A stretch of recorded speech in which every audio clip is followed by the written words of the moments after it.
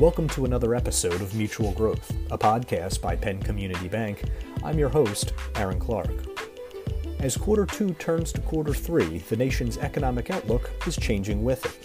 Widespread access to vaccines, a lifting of state and local mandates and economic restrictions, and the continued impact of consumer spending will ensure that the summer of 2021 will look much different than the darker days of COVID-19. But with inflation fears, supply chain disruptions, and an uncertain labor market, what does the future hold? We're once again joined by Dorothy Jaworski, Penn Community Bank Director of Treasury and Risk Management, to take a look back at the first half of the year and see what might come next. In our conversation, we look at how far pent-up demand can carry the economy, the rising cost of consumer goods, and a new topic, cryptocurrency. After the show is over, be sure to check out the show notes and links to resources at penncommunitybank.com/podcast. Dorothy Jaworski, welcome back to the show. Hello, Aaron. How are you?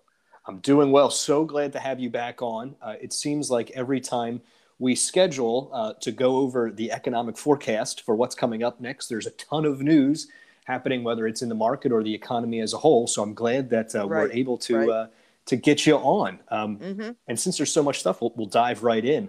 Okay, sounds good. Obviously, we're in quarter two. We're quickly heading into quarter three and the summer months here. So let's just begin with a look back at where we've been. What's the economic story been of the year 2021 so far? Well, it's surprising the year's almost half over. We entered 2021 with strengthening growth. GDP in the first quarter was 6.4%, which was really strong. Congress also passed another stimulus bill of $1.9 trillion, and that added cash for individuals and business to PPP loans. So spending and growth both increased, and this ended up leading to some inflation fears. Long-term interest rates rose by 75 basis points since the end of last year. Bond prices fell with rates rising during the entire first quarter. At times it was a little scary because it was rising a lot. The rate increases were mostly bonds like the 10-year Treasury, but rates. In the past 2 months, rates have stabilized, thankfully, with economists' views being that the inflation is going to be transitory or temporary. Prices of goods like lumber, steel, food products, and meat, and gasoline, they're all rising rapidly, but mostly it's due to supply chain issues in manufacturing and transportation bottlenecks. So these should ease over time. The question is, how long will it take? So, I would say inflation has been the main story of the year so far. But, rates stabilized, as I mentioned, but at the higher levels.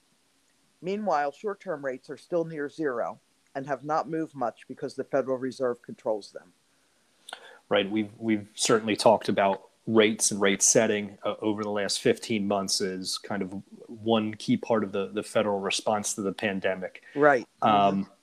Before we look ahead, I did want to get your impression on something that we've talked about previously and obviously is playing a large part in what folks are doing and how they're getting back to their business. And that's the immediate and midterm impact of the CDC loosening those mask guidance, states like Pennsylvania easing up on some of those local COVID restrictions that were impacting businesses and consumers. What can you tell us about that? Yeah, well, what I would say is that the lifting of the COVID-19 restrictions and the mask mandates, it's leading to increased consumer spending as the economy returns to normal. People are just getting out and about. In March, retail sales were up 10% from the month before. And in April, they were flat, but they were still at those same high levels from March. So I think people are feeling better about the economy. Most of the spending was on goods, but services have begun to pick up now with the lifting of the restrictions. And some of those hard-hit industries are, the travel industry, restaurants, medical providers, entertainment, retail stores and retail businesses, and even hotels. So the loosening of the restrictions, I think it was made possible by the vaccines. They'll allow us to get back to work in person. And they'll also allow hiring to pick back up, and kids can get back to school in person. The things that I think might suffer are Zoom and some web services. They'll see a decrease in demand. That is true, and we'll certainly talk about hiring and the economic impact of those jobs coming back. But one of the biggest themes that you've had in your newsletters throughout the last, call it a year, as we've settled into the pandemic and the economic response to it, has been the idea of pent-up demand, right? The idea that once this is over, whenever it's over, there's going to be this financial and economic demand that's going to be released. Looking forward into quarter three, is that the theme? Is it going to be pent-up demand being loosened? Yes, you're absolutely right, Aaron. Pent-up demand is something I talk about a lot, whether it's related to businesses or consumers. Both groups were, pretty much forced to curtail spending and stay at home or close their doors during the pandemic. But once unleashed, people will feel ready to go out and spend again. I believe businesses will increase their inventories and consumers will go on vacations, especially in the third quarter. They'll go out to eat again. They'll go shopping in person at the malls and not just order from Amazon. They'll go to entertainment venues again and different events, and they'll get back into the workplace to see their so this type of pent-up demand, it should continue to propel GDP growth and create job opportunities, which is especially important because the number of jobs that are still lost from the pandemic, it's still 8 to 9 million jobs, which is still very huge. The issue with pent-up demand is that it can be a temporary spending spree and drive prices up, which we're seeing a little bit of that now. Then things can return to a normal pace. So take GDP. It was 6.4% in the first quarter, but it's expected to be 10% in the second quarter and 7% in the third quarter. So still super strong. But that leads me to a question. Will we be disappointed when GDP goes kind of back to its normal level of 2 to 3%? So we'll have to see about that. You mentioned earlier, and it's obviously been an economic indicator that we've tracked every time that we've talked, has been the idea of inflation. You mentioned it. Listeners, I'm sure, whether they're seeing it on the news or feeling it at the grocery store, you certainly mentioned the price of lumber for folks that are doing home improvements. Right. What can you tell us about inflation's impact on individuals right now and the economy as a whole, whether it's temporary or some longer term trends? Yeah. Inflation is something, for years I didn't write about it because we really didn't have any inflation. It ran, say, about 1.5% for many, many years. Inflation, when it's well behaved, meaning that it's low and steady, is helpful to economic growth because it keeps businesses' margins growing slightly and keeps consumers' wages increasing slightly. And that's why the Fed picked 2% as its inflation target, where it can stay low and steady. But inflation, when it takes off, it's kind of like a hidden tax. You pay more for something today when you know it was cheaper earlier, and then you start to feel bad about it. Take, for example, the cost of a new home. The cost of lumber I mentioned, and some of the other materials, they're up as much as 6 times from a year ago. Wow. Because of supply issues. And it's driving the cost of a new home up. I just recently read $30,000 on average, or 10% higher on the cost of a new home. And gas prices are up too. They're up nearly 50% from 6 months ago. Steel and copper, they've doubled in price. And many plans have been put on hold when prices get too high. Sure. So this will definitely affect growth. Initially, GDP can be higher. People will buy things because they believe the price will go up later, so they'll quickly buy. People tried to do this with cars, but supply chain issues, with the semiconductor chips right now for new cars, it's holding production and the supply of new cars is really low. So demand is driving those prices up on the new cars, and it also drove up the price of used cars. But in the end, I think, inflation will become a discouraging factor, just like any other tax, and will serve to pull down GDP growth over time. Another post-pandemic kind of item that people are seeing or at least hearing about is labor, right? The idea Mm-hmm. of maybe labor shortages. I'm sure a number of people in the area see more help wanted signs or billboards with hiring promotions now than they have in a number of years. This is kind of brought to the forefront with last month's jobs report coming in a lot weaker than it was anticipated to. Can you talk about the labor market, specifically its impact on employers, and what might be the root of the disconnect between those jobs and those job openings and maybe job seekers that, we mentioned there's several million of them Right. still out there. Right. Definitely. As long as, as strong as the GDP growth sounds, the labor markets have not fully recovered. I mentioned earlier, we still have 8 to 9 million jobs. And I say 8 to 9 because I see different reports where they're counted differently. They're still lost from the start of the lockdowns last year. And additionally, 5 million people have dropped out of the labor force for many reasons. Some was fear of the pandemic, but, some was necessity, like perhaps a parent that had to stay home with children Sure. being virtually schooled. But the unemployment rate has ticked up to 6.1% in April. And you're right, that was a, very surprisingly poor report because economists had projected 1 million jobs and we only saw 266,000 created. So that was a big miss on their part. Right now, projected by the government, there's 7 million job openings nationwide, but employers still, they can't find the help. And then, one reason I think might be affecting it is the extra unemployment subsidy. Currently, it's at $300. Previously, it was $600 per week. And that's keeping people on the unemployment rolls. So this will change as, so far I saw an announcement that, 23 states have either removed the subsidy or they're about to do so. So, the hardest hit in terms of hiring are restaurants, retail stores, banks, including our own, hotels, and many service industries. We're all still struggling to hire.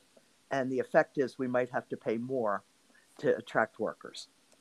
That in the meantime, the Federal Reserve, they've promised to keep short-term interest rates near zero until we reach full employment. And I estimate full employment to be somewhere around 4%, because that's where it was pre-pandemic. And the Fed had called it kind of a full employment level at that time. So at the current 6.1, we have a long way to go. And it may take 2 to 3 years to get back to that 4% level. Obviously, you just mentioned rates. In the larger context, we've talked about rates as well as short housing supply. What is the housing market has been crazy. You mentioned up almost double digits year over year. Right. In Bucks County, I believe it was 9% year over year. Where does the housing market stand, and kind of what happens next for folks that might be in the market for a new home? Yeah. Well, you're right. Housing has been extraordinary in the past year, propelled by several factors. Low mortgage rates made homes more affordable. And, recent year-over-year price increases on existing homes, they're currently 13 to 14% year-over-year. And I mentioned earlier that, the new homes are 10%. Many factors are contributing besides these low rates, including, nationwide, a very low supply of homes on the market. That's leading to bidding wars. And there's still a lot of people that are desiring to move out of cities and move into the suburbs. So it's more pronounced, like say in our county, it's more pronounced than it would be in the city of Philadelphia. So, the cost of new homes is, driving some people to maybe look for existing ones. Some builders have delayed new construction because of the rising material costs and also the lack of workers. They're having struggles sometimes finding workers. But eventually, the supplies will increase. As prices keep going up, more and more people will want to put their house on the market. So I see the supplies will increase. But I see a reduction in the rate of increase. Like, we can't continue at double-digit levels forever. But I don't see a sharp decline or a giant correction. It'll just be a slow tapering. And, because the situation is probably going to take several years to stabilize. But it means, for someone buying a home, it means a very competitive market. Many bids on the same home, sometimes bidding at or above the asking price. So, that's what a lot of the buyers are facing. But for people that are staying put, it's an increase in their home equity. So, most people who could refinance their homes have already done so. Mm-hmm. So they're seeing monthly savings, and that could be used for home improvement or other spending, provided prices aren't too high. Sure.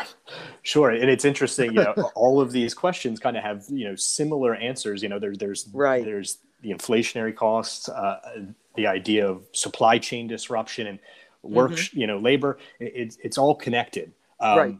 Yes, One new topic that I'll introduce here, and I don't know that we've gotten a chance to talk about it, but again, certainly something folks might see as they watch the stock market kind of go up and down by the day, or hear about news reports. Cryptocurrency. Can you give listeners just a real high level review of what cryptocurrencies are, and what their role is in whether it's the stock market or the larger economy? Oh, sure. Crypto, you hear a lot about it. It's certainly been a big story, at least, definitely this year, because of the wild price swings. Mm-hmm. These are cyber currencies. They're digital only, and they're pretty much based on a set total amount. Like, I'll make up a number like 1 billion for the whole exchange. And, it's very similar to a stock where there's a set amount as well. Mm-hmm. So they obviously fluctuate in value. But it seems like on these, cryptocurrencies, volatility has been extremely high. Investment or speculation is becoming more widespread as more and more people try to enter those markets. But, the markets do come with risk. And, there really are not many opportunities to spend your cryptocurrency. They're not widely accepted at this point. Mm-hmm. And recently, the Federal Reserve said that they don't really think Bitcoin and the others are appropriate as a cash substitute for making payments due to the extreme volatility. Also, the Treasury Department, they're going to start putting more reporting requirements on these markets. So it remains to be seen how that's going to impact it. And, one development, I think it was last week, China started banning some of the cryptocurrencies from being used in China or invested in. So, we'll see how that shakes out as well. So, pretty much it's a developing market, almost like emerging markets in the stock market, but they come with big risk. It's only begun to filter into the economy. It's going to have to be more widely accepted for payment or transfer or something before it really impacts the economy. So it's going to take time to assess the impact. But, the sheer interest in these markets, it tells me it's going to continue developing. Yeah, certainly are something you hear about. It's why I wanted to get your take as to what people should be paying attention to. Mm-hmm. We've covered a tremendous amount of ground here. The reason that we talk to you every quarter is we want to have you kind of look into your crystal ball and tell us what might be coming down the pike. So looking forward to quarter three and maybe the larger second half of 2021. What can we expect? Yeah, well, I have my crystal ball right here. But all indications are that right now we have really strong momentum going in the economy. All these stimulus, the lifting of the restrictions, that's going to last for the rest of 2021 and likely into 2022. Now, I mentioned before, first quarter GDP was 6.4%. Second quarter is expected at 10%. Third quarter and fourth quarter, both at 6.7%. So those are really like super strong numbers. So this would put the whole year at up 7.6%, which is the highest in decades. I can't remember what year in the 80s it probably was. But remember, last year was down 2.4%. So we're making up a little ground for that, and now we're ahead, thankfully. But remember, some of it's due to the pent-up demand, and some is due to the government stimulus. So that both of those factors won't last forever. And I mentioned earlier, our normal GDP growth path was, 2% pre-pandemic. It's probably 2 to 3 right now, but it will return to normal when this momentum fades away. And I also think inflation, I do agree with most economists that it will be transitory and it will subside as the supply chain issues and shortages are resolved, and corrected also. Increased competition will also start to push prices down. And, the Federal Reserve, they promised to keep short-term rates near zero for the next couple of years. So, that's helping growth along the way as well, as we work to reduce unemployment. So stay tuned. It looks like a good forecast. Well, that is what we like to hear. Dorothy Jaworski, thanks so much for joining us. We'll include the way to sign up for Dorothy's economic forecast newsletter, which is Economic Must Reads, every quarter in the show notes. But Dorothy, thanks so much for hopping on and joining us today. Oh, Aaron, thank you so much. It's been my pleasure.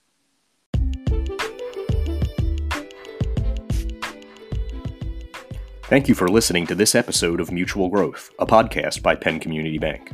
If you enjoyed today's episode, be sure to subscribe and leave us a rating. And, as always, keep up with the latest from Penn Community Bank by following us on Instagram and Facebook at Penn Community Bank and connecting with us on LinkedIn.